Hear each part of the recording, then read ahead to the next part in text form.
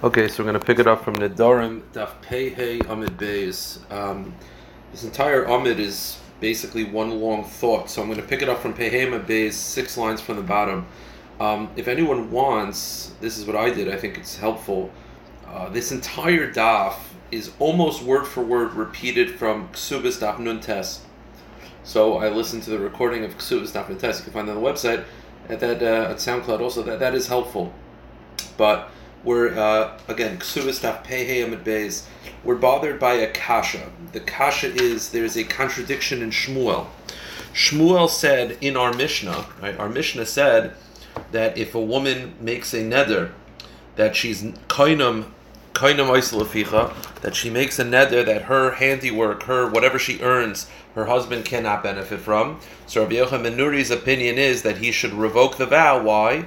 Because while it may not have taken into effect now, if she gets divorced, then it's going to take effect. Shmuel paskin like Rabbi Yochanan ben Nuri. Now Rabbi Yochanan ben Nuri is based on the assumption, he's going with the impression that Adam makdish davar shaloi b'lo'olam, which is that a person can consecrate something that doesn't yet exist.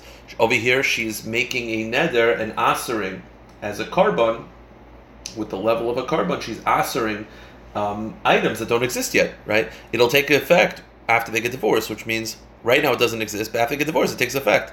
And it's a valid neder.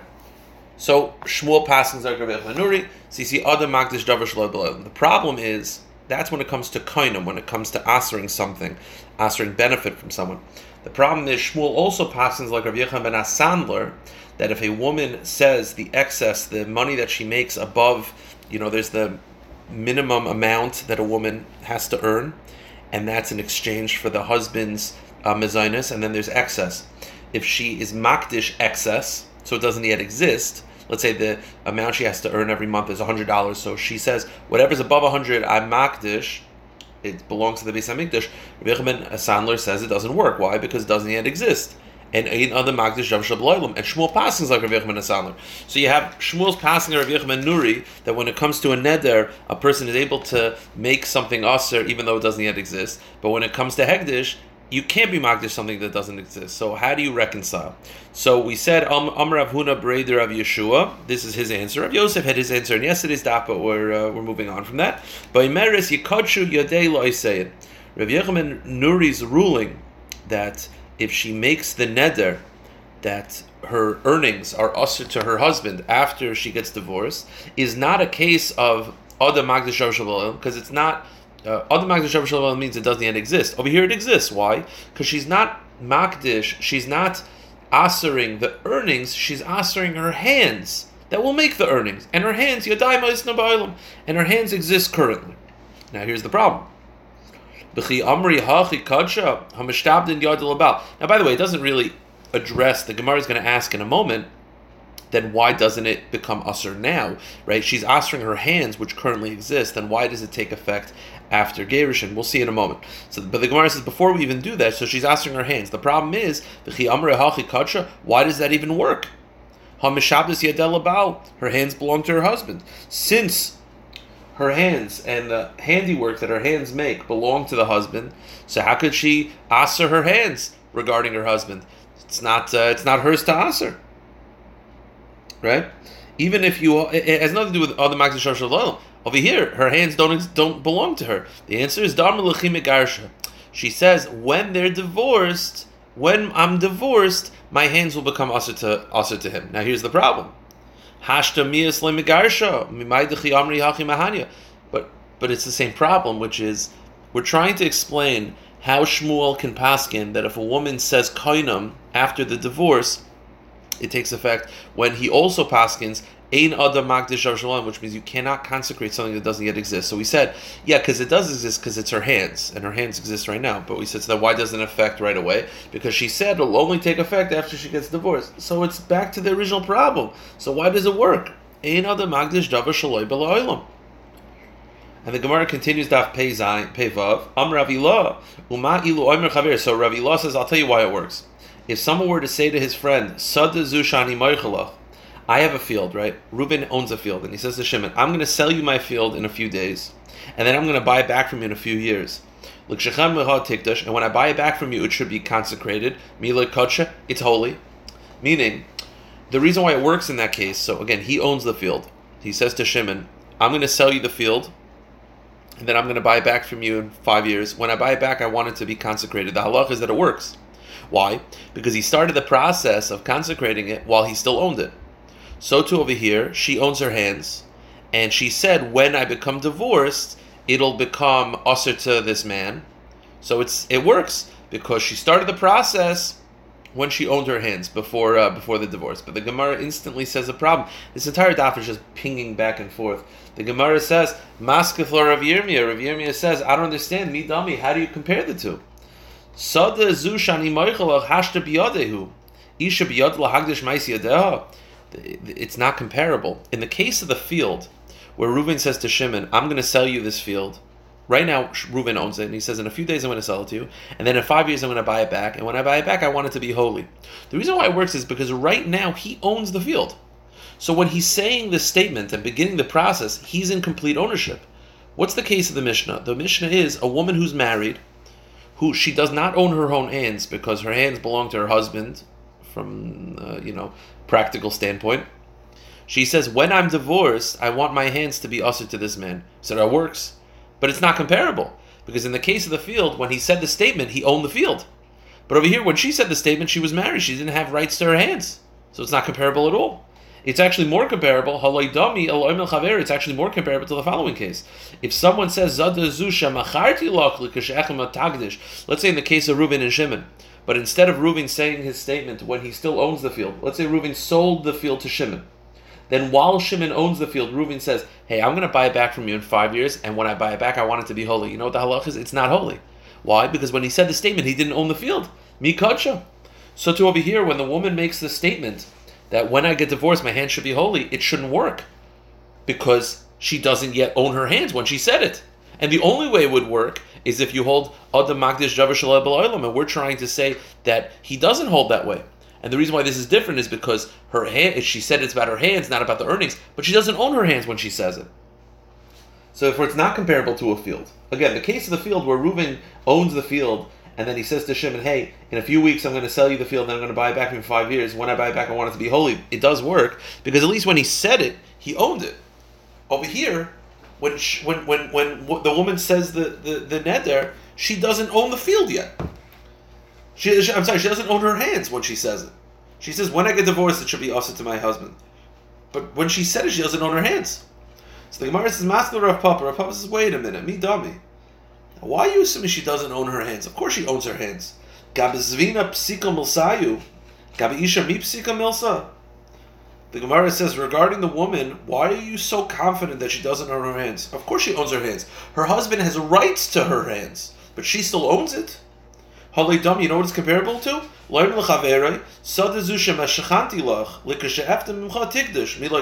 know what's comparable to? Reuben has a field. Reuben owes money to Shimon, so he says to Shimon, hey, you hold my field as collateral. Then when he gives him the field as collateral, he says, hey, when I redeem it back, meaning when I pay off the debt and I get my field back, I want it to be holy. You know what the halach is? It's holy. Because he started the process when he owned it. He gave it as collateral. Collateral doesn't mean it's Shimon. It just means Shimon is holding on to it. So too, when a woman gets married, the Gemara is saying, you're assuming that she doesn't own her hands. That's not true. She owns her hands. It's just the husband has the rights to the usage. So it's like a collateral situation. She's the owner of the hands. The husband is just sort of holding onto the hands, has rights to it, but the owner is still the wife. So therefore, because she still owns her hands, and she says, my hands, after I get divorced, should be usher to him, the neder takes effect. The Gemara says, wait a minute, Master of Shisha Breder Avidi, Midami, how are you comparing that? You're comparing her hands, that she's the owner, to a person who puts his land as collateral, that he's still the same owner. But Sada biyadu laftosa, it's not comparable. I'll tell you why. The case of the collateral case, where Reuben gives his field to Shimon as collateral, but he's still the owner, is because he could get the field back whenever he wants. He just has to write a check. It's still in his power to get the field back out of collateral. Isha biyadu l'sgarish, but a woman can't get her hands back. How can she get her hands back? How can she get full rights back? If she gets divorced, but she can't begin the divorce. It's the husband's right to get divorced, not hers. Halidam, you know what's comparable to? If someone says to his friend, now, Okay, it's funny. The syntax is a little bit strange. The Gemara says, you know what it's comparable to? You know what it's comparable to?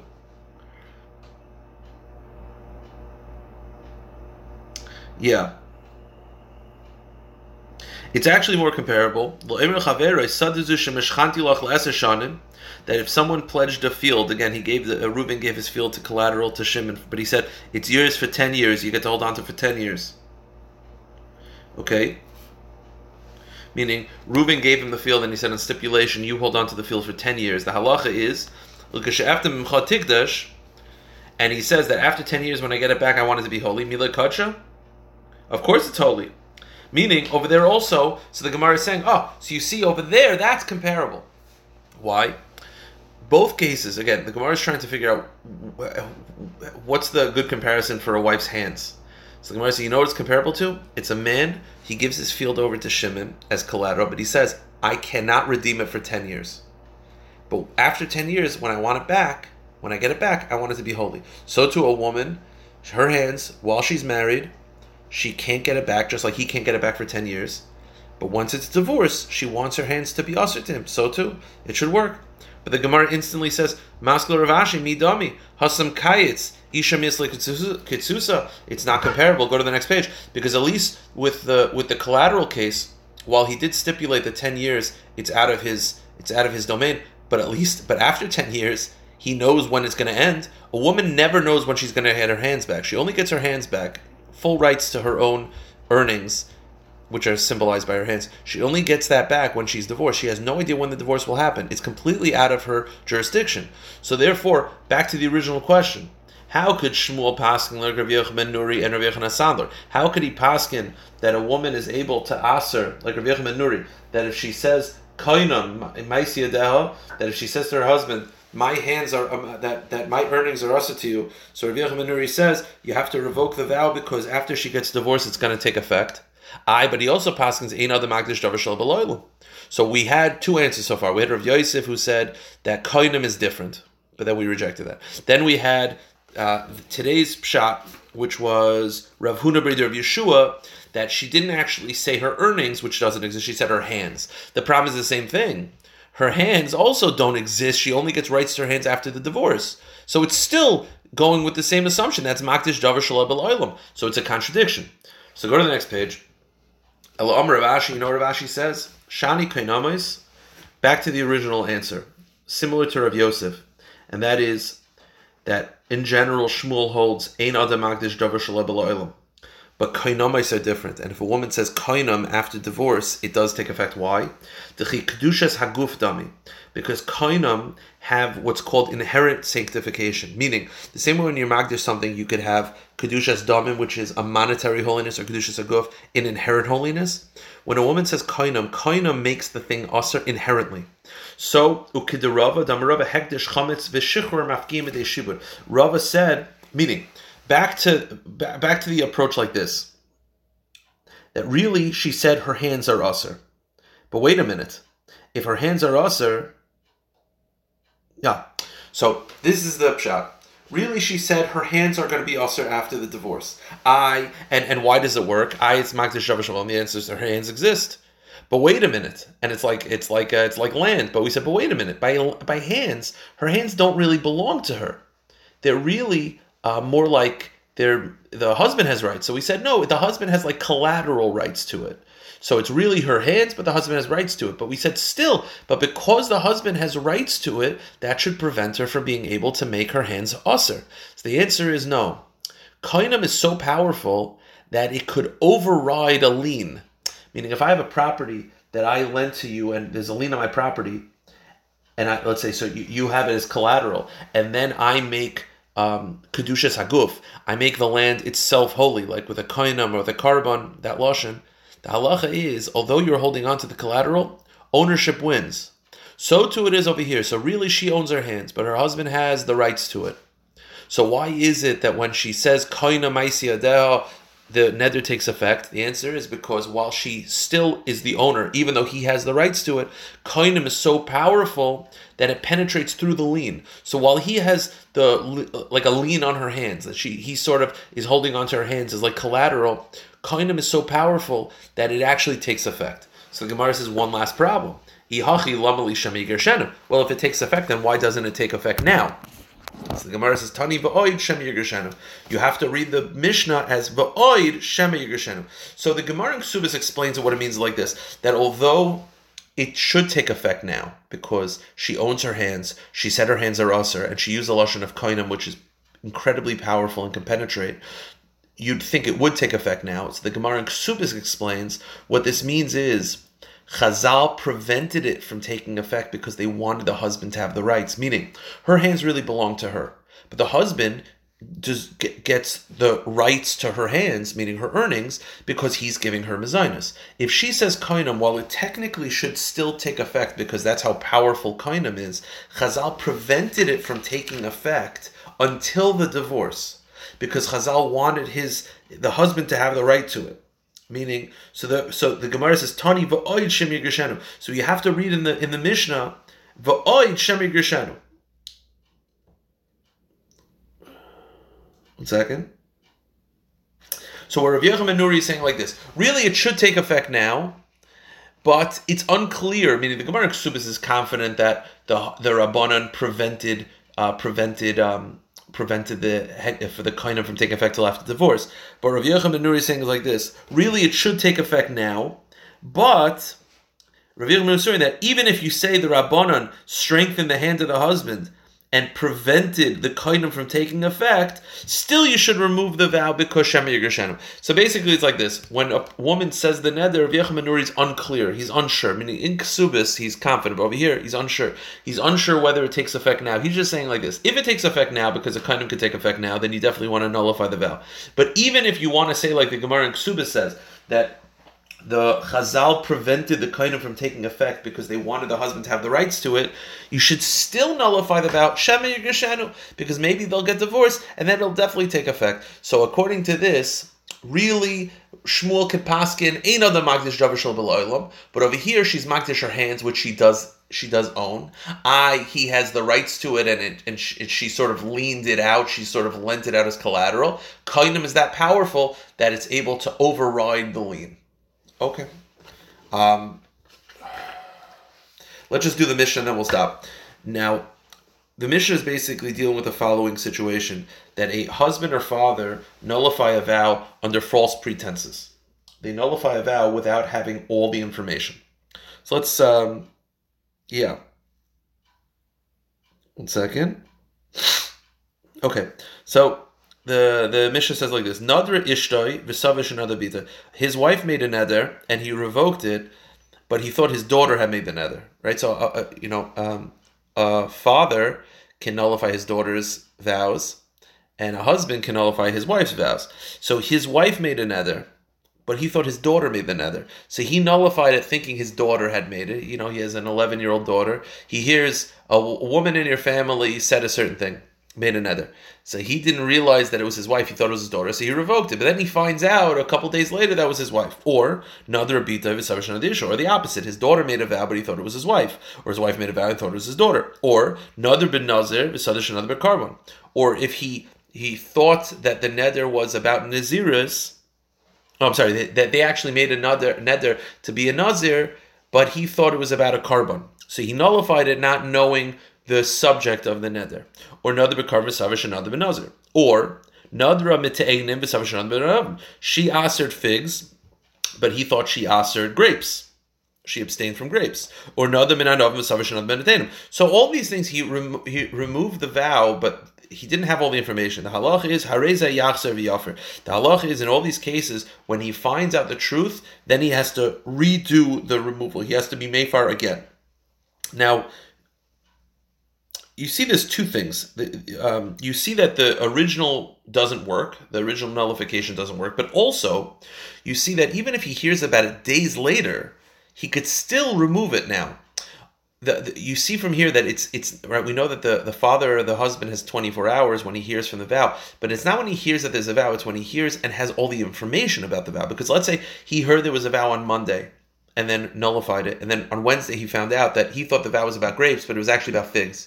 The halach is that on Wednesday he has another 24 hours because now is the first time that he actually knows the details of the vow. So he gets 24 hours from hearing accurate information about the vow.